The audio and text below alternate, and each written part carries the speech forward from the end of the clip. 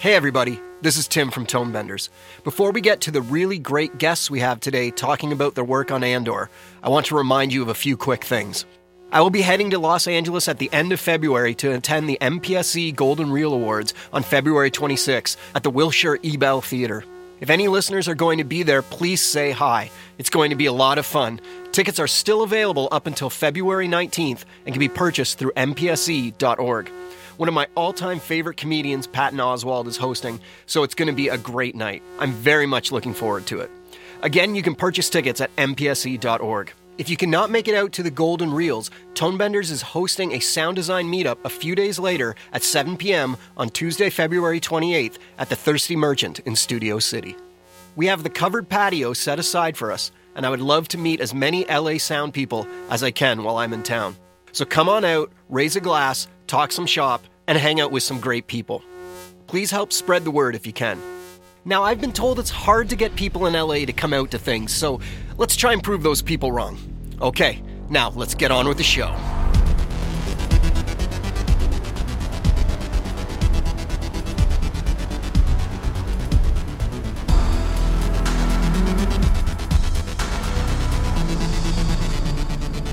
Hello and welcome to Tonebenders, where we talk with the sonic artists behind our favorite films, series, and games. My name is Tim Muirhead, and I will be your host as we dive into the sound of the Disney Plus series Andor to find out exactly what a reckoning sounds like. The series is a prequel to the film Rogue One and takes place roughly 5 years before the events of the original Star Wars: A New Hope. It is one of the first major Star Wars properties to cover more ground-level characters in the Rising Rebellion. There are no Jedis or Siths. These are oppressed workers versus the Empire's middle management. Featuring new planets, new robots, and especially impressive dialogue, Andor feels like an exciting new path for the galaxy far, far away. Joining us today, we have the series supervising sound editors, David Accord and Margit Pfeiffer. Margit, welcome to the show. I think this is your first foray into the Star Wars universe, is that correct? It is my first time in the Star Wars universe, yes. Awesome. Well, this is a great series to get started in. Right? We also have David Accord, who has been a longtime inhabitant of the Star Wars Sonic universe, with many films and series from the franchise under his belt, including The Mandalorian, which David talked to me about in Tonebenders episode number 153. Welcome back, David. How are you today? I'm great. Thanks for having me. No problem. Right off the bat, I'm just going to say I really loved this series. This series grabbed hold of me in a way that I wasn't expecting, because it's really much more emotional than a lot of other Star Wars projects. There are certain lines that I don't want to say on here in case they're spoilers, but some things just really were gut punches that I really fell for. One of the things I found that maybe helped do that is this is a much more kind of ground level, gritty version of Star Wars. And I was wondering if you could maybe talk, we'll start with David, about how you used ambiances and the Foley, because they seem to play a major role to set the tone of this series. Sure. As you mentioned, this is a ground level, everyman view of the rebellion in the Star Wars universe in the early stages. The tone of the show and sort of the purpose of the show is to have a very realistic view of everyday life, very dangerous life for these rebels. It's like a diegetic approach to the story, and it requires a diegetic approach to the sound, which is what we're after, is something that is very visceral, it's gritty and real, and it's not flashy. You know, when violence occurs, it's extremely violent and dangerous and horrifying, and that's sort of what we're after in the show, is to show you the not so pretty version of what war really can be. The Foley in particular is useful in these instances where we can really highlight character movement, especially in a space. If you take like episode 3 when they're in the giant warehouse, they being Cassian and the Luthen. Thank you. Oh my God, I should have done my homework. When Luthen and Cassian are in the warehouse, here's a good example of ambience and Foley sort of helping to tell the story. You know, they're in this giant space. Got to get the sense of the scope of the space and the emptiness of it. You know, all the gritty footsteps, and that's all that's happening in this is dialogue in that scene. But we want to try and sell the idea invite the audience into this sort of very real, very cold space that they're in. And outside, we can hear beyond this space, beyond the sound of the air and the chains moving, is the alarm bangs that are going on throughout, reminding you of, that we're in this town and there's stuff happening out here. And it's the sort of a bit of an impending doom of what's going to happen to our characters within the warehouse space. How are you getting out of here? My plan's gone. You're right. It's 40 clicks across the wastelands. We just need a speeder. What's the best option? West, into town. Where does that go? Under the old furnace. Does it get us out of here? Yeah, it's the long way round. What is that? I put slap charges on the doors. What? When? Rule number 2. Build your exit on your way in. Brace yourself.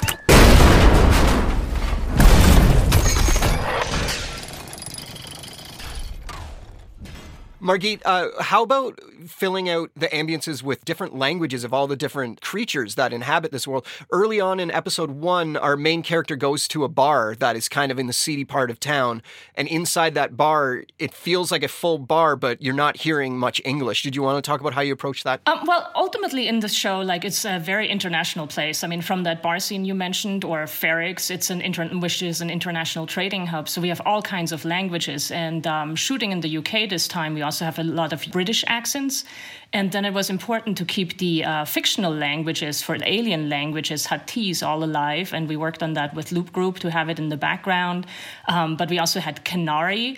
On the planet of Kenari is a fictional language made up for this. Aldani as well, which is in the later episodes. And it's fun. I enjoy having such a wide variety in this huge universe. There is a plot point within the series Andor that I think comes in episode 6 or 7, where one of our main characters has been captured and she's not talking.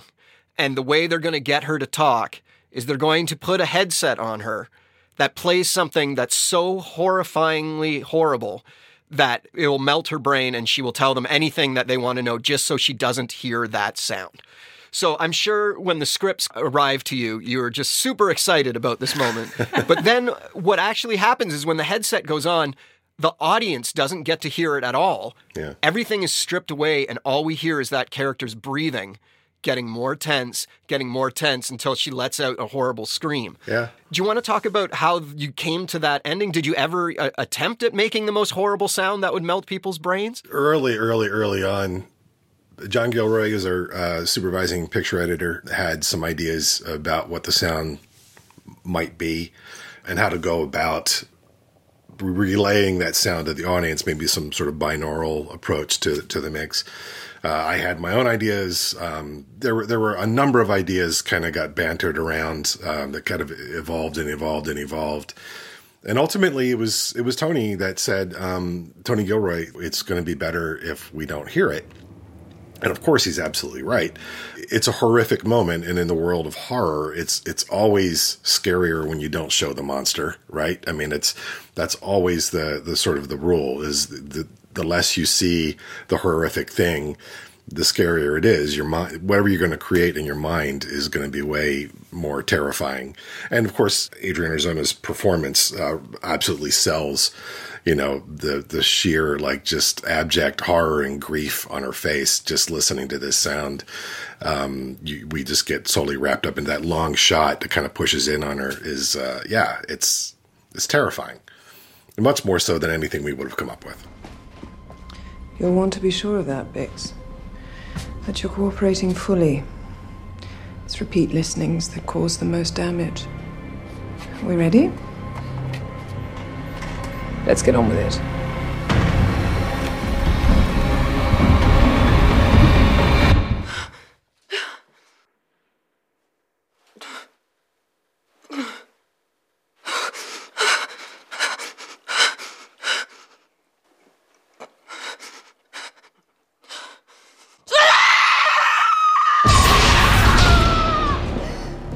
It's an interesting twist on it because, as you say, you don't show the monster, but a lot of times when horror movies or tense films are not showing the creature, we're hearing it in the distance.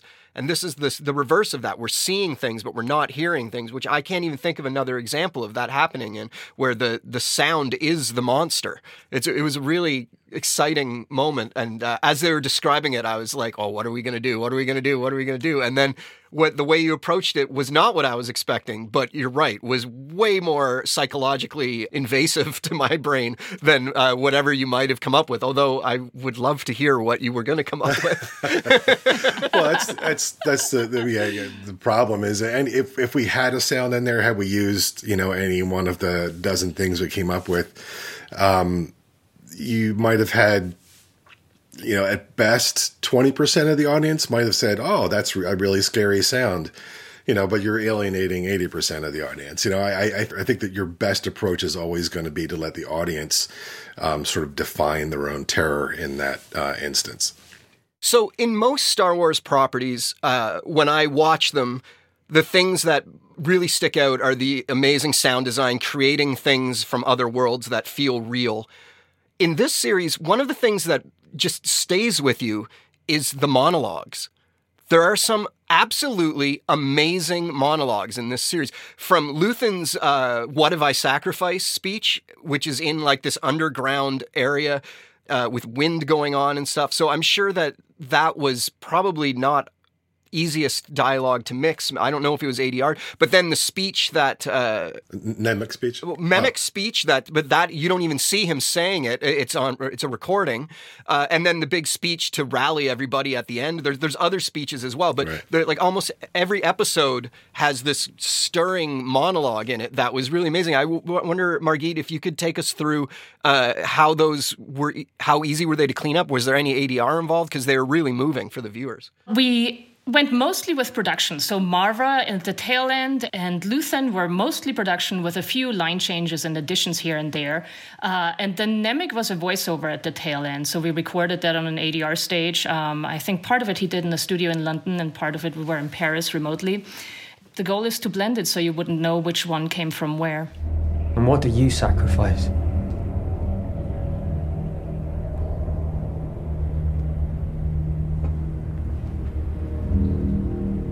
Calm,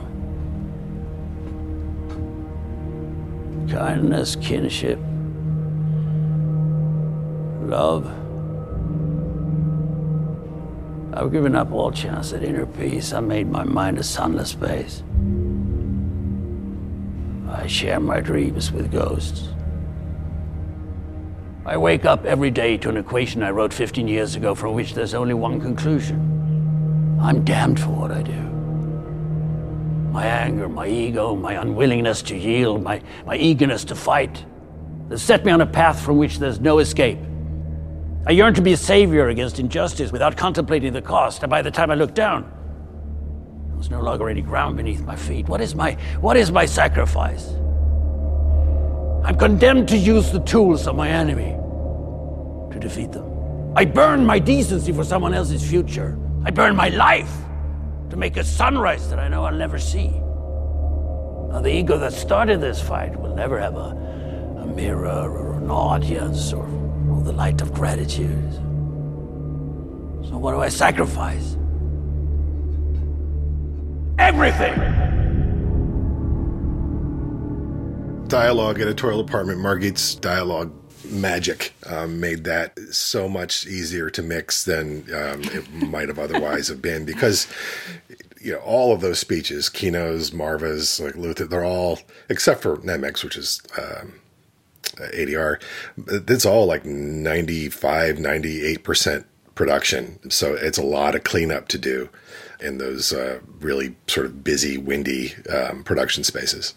Kudos. Thank you. And the other thing for the production, as this series was shot also on live sets, so they built a 5-block set for Ferrix, the town plaza. Production cleanup was important. There was a gravel road, which doesn't translate all too well on your dialogue lines. It's just crunchy noise that we had to get rid of. And overall in the series, approximately 1,000 ADR lines, which of course the goal is to always match them perfectly as much as you can so they wouldn't stand out and stick out. This series, it's multiple episodes long. I think I heard that it's about 8 hours of final content. So each episode is somewhere in the 40-minute to a little longer than that range. It's a lot of content. You're doing 1,000 lines of ADR. What was the schedule like? Were you doing it episode by episode, or were you doing everything all at once? How did you tackle that, Margit? I started a little early to grab some of the actors while they were still shooting on set. Ultimately, we broke it down into 4 blocks, so 3 episodes per block. But in the end, on a series, you end up, sometimes visiting all 12 episodes at the same time. So it's really important to be very organized and keep track of that. But everything's doable. Yeah, it's certainly a lot of material. I mean, like you said, it's 8+ hours of feature quality material. But the schedule on this particular show was a little different than the other Lucasfilm shows in that it was a little more spread out. So it's a smaller crew, more time, versus some of the other shows are larger crew, shorter time. It's just a different approach. Not one's not better than the other. It was just a different approach to the material. Yeah, so it kept us busy for a while. Did our final mixes at Delane Lee in London. All the pre-mixing was done at Skywalker. So it was an international affair putting that mix together. Also, the ADR was interesting. I mean, also pre-pandemic, we often had Source Connect sessions and all that. But this one we started during the pandemic. So a lot of the ADR, including the Loop Group, I shot remotely. I was working out of London. And whoever was there from the actors, we shot on location at all different kinds of ADR stages in town, in Soho. But then we had sessions all the way from Mexico to Stockholm to Paris to New York to LA, which I really enjoyed. I enjoy seeing a little window into any other place in the world, and that you could even shoot Loop Group remotely. I was really impressed with, and I think it turned out in a wonderful way that you would never notice how it came together. Another plot point within the series that's a kind of cool sound moment. The town of Ferrix, when the Empire shows up, everybody starts rattling cans throughout the city to warn everybody that it's coming. And as a viewer, we're watching that happen and it slowly starts building, but then we're going inside buildings, we're going back out on the streets, we're in different parts of the city. I was wondering, maybe David, you want to start with this? But how did you go about building that up and keeping the perspectives in hand so that it didn't feel overwhelming? So I got to give some credit to our music editor, John Finkley, who helped put that together. There was kind of collaboration, I guess, between effects and music department putting those together. We wanted to have music department involved put together a rhythm for it and sort of the tone of the sounds and that sort of thing. And that's sort of their forte. We provided a bunch of samples, and then it was a back and forth thing to kind of come up with the elements. And then in the mix, it was just kind of all about identifying the individual spaces where we are versus where the sounds are. If we're inside the warehouse, or if we're inside Marva's house, or if we're in the street, or wherever, all these different locations, what that sounds like in that space. So it was a lot of playing around with reverbs and slap, and maybe if we're in the warehouse, you're hearing these 6 elements because they're closer to the warehouse, and if you're in Marva's house, it might be 3 of those elements plus 4 more from this other list over here. So all doing the same rhythm, but all slightly different sounds and all slightly different positions, speaker placement and reverb and all that stuff. So that every time we change locations, you still hear it, and it's still rhythmic and still in rhythm, but it's a little slightly different. It's coming from a slightly different space, and it's hitting the room in a slightly different way every time. The other super impressive scene is the Eye of Aldhani. Early on, in one of the first times we see the meteor shower, it's an underwater shot looking up of one of our characters swimming over top. Mm-hmm. And it's literally one of the most beautiful shots. Like, I want a poster of that for my wall. Like, it is so beautiful. And then, like, once you saw what the computer graphics was outputting, there must have been some pressure to match up to that with sound. Do you want to talk about your approach to that whole thing? Sure. Yeah, like that shot in particular, yeah, it's a pretty cool shot. I mean, we have the meteor sound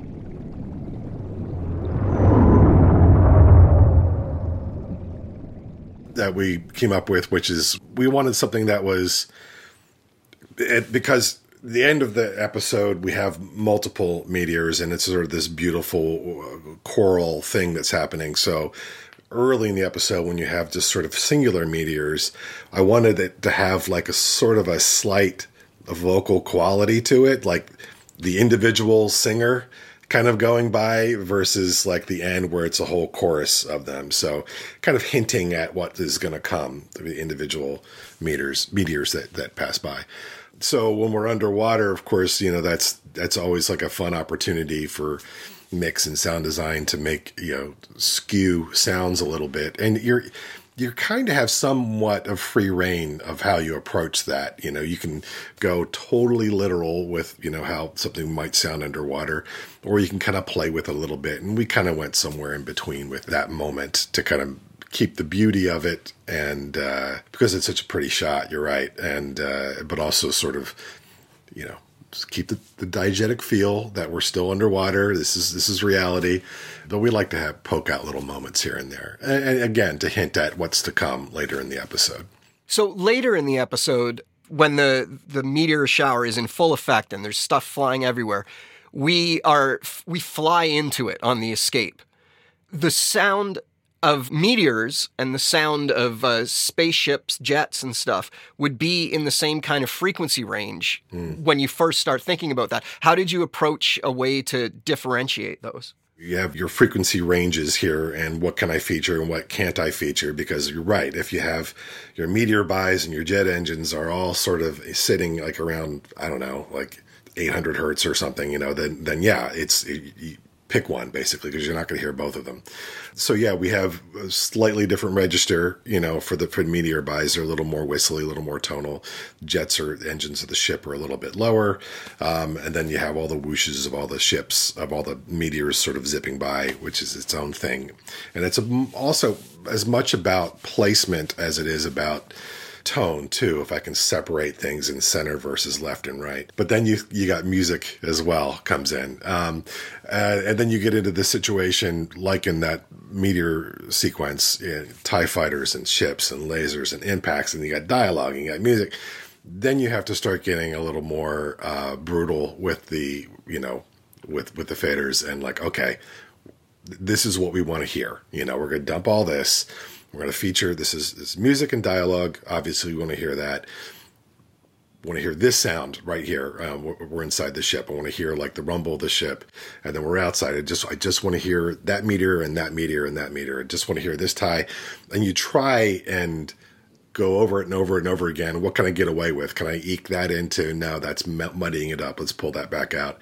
That whole sequence was probably the hardest thing to mix in the entire series, for sure. Just because of that, there was so much going on all at once. And then at the same time, you're trying to sell the build of it all. You know, you're trying to let it build. So it starts from here and build up to this, you know, massive moment at the end where they break through and that last TIE fighter explodes and boom, and then we're off.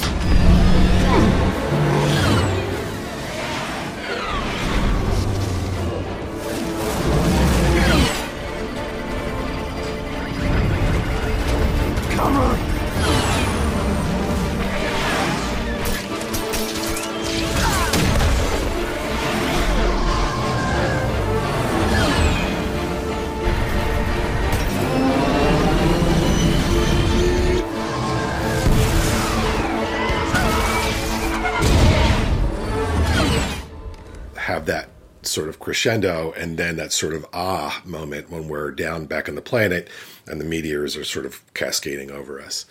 That was sort of the trick of it all, is to have us all sort of earn that sort of moment of rest at the end when the big coral of meteor, the pretty moment when the coral of meteors is sort of passing overhead. That sonic build is one of my favorite moments in the whole series. Like, it really gives me goosebumps every single time.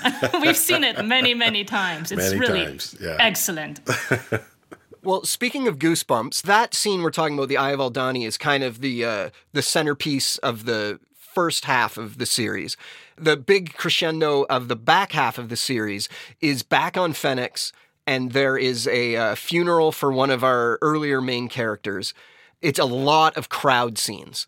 I assume most of these crowds were actual people being shot, not digitally created later. But do you want to talk, Margit, about how you tackled building up these crowds? Because sometimes they're chanting, sometimes they're rebelling, sometimes they're screaming. How did you build the waves of emotion through the crowds? Sure. So the crowd on the Tales scene there was a lot of extras on set. So they really had a lot of people. We recorded that, of course. And then the chant was embellished also with the loop group. So you can feature the closer-up characters that you see the lips moving. You want to have something individual to feature. And then you want to work with several beds. And then you want to create a thickness in those beds with all kinds of different tricks from the few tracks you have, the few takes, and flesh it out. And then for the more detailed action and battles, you have to shoot some of the, I go by the visual section. I want to see, if I see something that pokes out and wants to draw attention to it and there's room for it in the story, I will shoot something. And that could be death grunts, yells, screams, paint efforts. And then, obviously, like always, some sort of a bed, but with the consideration of not going too thick. I don't want to clutter the track for Dave to have to mix around it. It should play along with whatever you feature. Sometimes you feature the sound effects, sometimes the music will ride all through the scene. And so I'm trying to keep the human element alive in those scenes. So you mentioned that there's tricks to fill it out. What are these tricks that you're using? Well, the tricks I'm using, you can sort of double up things and pitch them up and down and then sort of delay them or advance them a little bit, depending on what feels right. But if you have the opportunity and you have multiple takes, of course, it's worth grabbing every single take and seeing how you can line them up with chanting.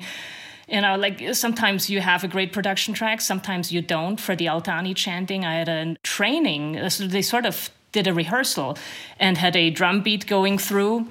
So for that, I had to make sure that I kept the rhythm and the ins and outs of it. The starts and tail ends of these chants are often hard to match. So I try and shoot that with loop group when I can and just give it the dynamics and the close-ups. That Aldhani chanting stuff in 6 is phenomenal, what Margit did with the loop group and how that cuts. We cut back to them chanting, and that sort of that rhythm sort of matches our heist moment and that back and forth thing. That's a really fun thing, and I thought that worked really well.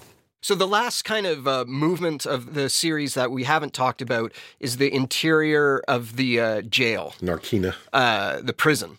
It has a very different feel than the rest of the series. Maybe we can talk about the idea of Foley when a plot point is that nobody's wearing shoes. Yeah, that's really a great question. Yeah, in Narkina 5 in the prison, the main security system that they have in place is this sort of electrified floor. The guards wear boots that kind of protect them from the floor, and the inmates are barefoot, so they're completely at the mercy of that floor weapon. That's a fun Foley thing to do, and a hard thing to sell is bare feet on floor. When you get those moments where you got to actually see bare feet moving on floor, you definitely really want to hear those feet and kind of remind people of what that sound is. Then you get some other fun things, bare feet on wet floor when Cassian is busting the pipes and, to speak of plot points and that sort of thing. Yeah, that's a huge plot point in the show is that idea that the floor is dangerous, and you kind of sell that a lot with the sound of Foley. And our Foley crew, who's John Resch and Shelley Roden, our Foley walkers are phenomenal. That was John Resch, who's just retiring. That was one of his last projects.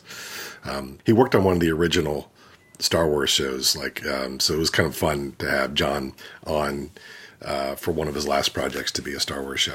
So the crowds in the prison, again, we featured certain moments, but you also always wanted to have a bed, and you wanted to be able to delineate the different locations. There are several prison floors. There's a day and night shift. There are corridors they walk through, and you wanted each element to sound a little different. You want to, of course, cover the scene with the action within it. But you don't want to clutter it. Again, having a wall-to-wall crowd sound within that prison, you don't want to focus on that and hear it all the time. You want to leave room. You want to focus on the dialogue. You want to hear the music, the Foley, especially in all these scenes as well, all the props.